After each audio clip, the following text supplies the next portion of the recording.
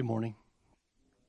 James 1, a few verses that we've read on Wednesday evening, 13 through 14. Let no man say when he is tempted, I am tempted of God. For God cannot be tempted with evil, neither tempts he any man.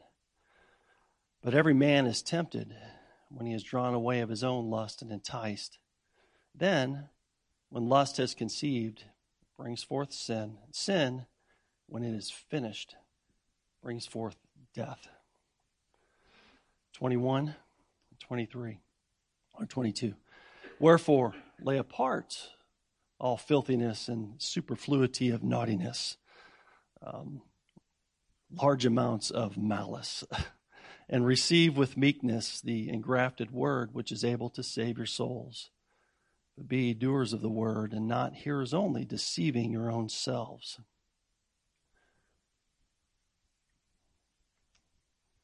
Romans 8, how these match, 12 through 14. Therefore, brethren, we are debtors not to the flesh to live after the flesh. For if you live after the flesh, you shall die. But if ye through the Spirit do mortify the deeds of the body, you shall live. For as many as are led by the Spirit of God, they are the sons of God.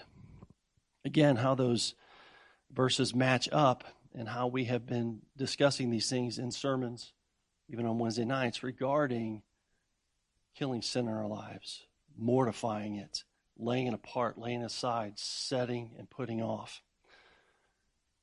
In like fashion, on second Sundays, we consider the cross with a little bit more emphasis. I wanted to read something to kind of bring both of those together. And many of you have heard this before, and I kept fighting it off because I've read it before here. But it's a piece, a devotion that John Piper put together and pierced by the word. Many of you have heard this before. I've read it, but it just fits. I'm going to read the whole thing. A passion for purity versus passive prayer. Again, this focuses on one single sin, but if you back up, you can use the cross to fight sin. I say to you that everyone who looks upon a woman with lustful intent has already committed adultery with her in his heart. If your eye causes you to sin, tear it out, throw it away. For it's better that you lose one of your members than that your whole body be thrown into hell. Matthew 5, 28 through 29. It's John Piper. When you are enticed sexually, do you fight with your mind to say no to the image, and then mightily labor to fill your mind with counter images that kill off the seductive image? Quote, if by the Spirit you put to death the deeds of the body, you will live. Romans 8:13. Too many people think they have struggled with temptation when they have prayed for deliverance and hoped the desire would go away. That's too passive. Yes, God works in us to will and to do his good pleasure. But the effect is that we, quote, work out our own salvation with fear and trembling. Philippians 2. Gouging out your eye may be a metaphor, but it means something very violent. The brain is a muscle to be flexed for purity, and in the Christian, it is supercharged with the Spirit of Christ. What this means is that we must not give a sexual image or impulse more than 5 seconds before we mount a violent counterattack with the mind. I mean that. 5 seconds. In the first 2 seconds, we shout, "No! Get out of my head!" In the next 2 seconds, we cry out, "Oh God, in the name of Jesus, help me. Save me now. I am yours." Good beginning. But then the real battle begins. This is a mind war. The absolute necessity to get the image and the impulse out of our mind. How? Get a Christ-exalting, soul-captivating counter-image into the mind. Fight, push, strike. Don't ease up.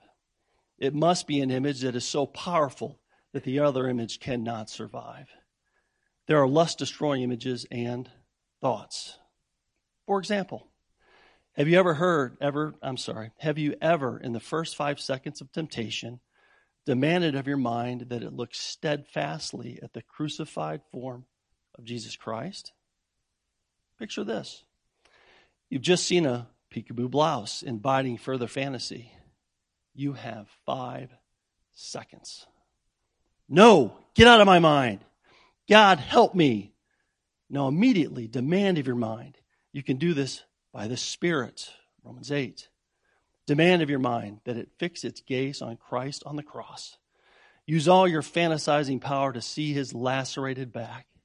39 lashes left little flesh intact. He heaves with his breath up and down against the rough vertical beam of the cross. Each breath puts splinters into the lacerations. The Lord gasps. From time to time, he screams out with intolerable pain. He tries to pull away from the wood, and the massive spokes through his wrists rip into the nerve endings. He screams again with agony and pushes up with his feet to give some relief to his wrists. But the bones and nerves in his pierced feet crush against each other with anguish, and he screams again. There is no relief. His throat is raw from screaming and thirst. He loses his breath and thinks he is suffocating, and suddenly his body involuntarily gasps for air, and all the injuries unite in pain, in torment. He forgets about the crown of 2-inch thorns and throws his head back in desperation, only to hit one of the thorns perpendicular against his crossbeam and drive it 1/2 inch into his skull. His voice reaches a soprano pitch of pain, and sobs break over his pain-racked body as every cry brings more and more pain. Now, I am not thinking about that blouse anymore. I am at Calvary. These two images are not comparable. If you will use the muscle of your brain to violently pursue with the muscle of your mind, images of Christ crucified with the same creative energy that you use to pursue sexual fantasies, you will kill them. But it must start in the first 5 seconds.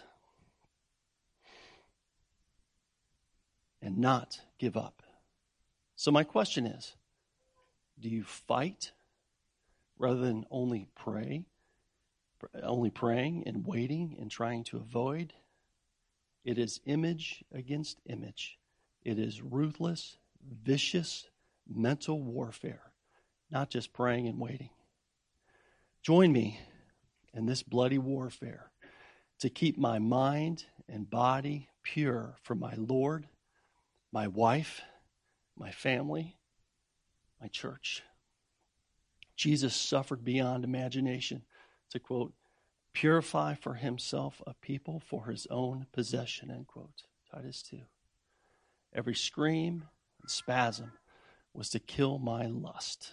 Quote, he himself bore our sins in his body on the tree, that we might die to sin and live to righteousness.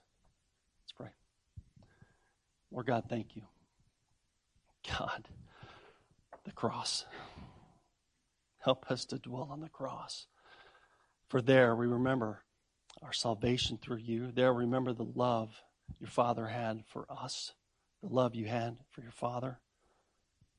And God, in application, we can kill sin by your written word, by that image. Help us to worship you rightly today. It's in Jesus' name that we pray.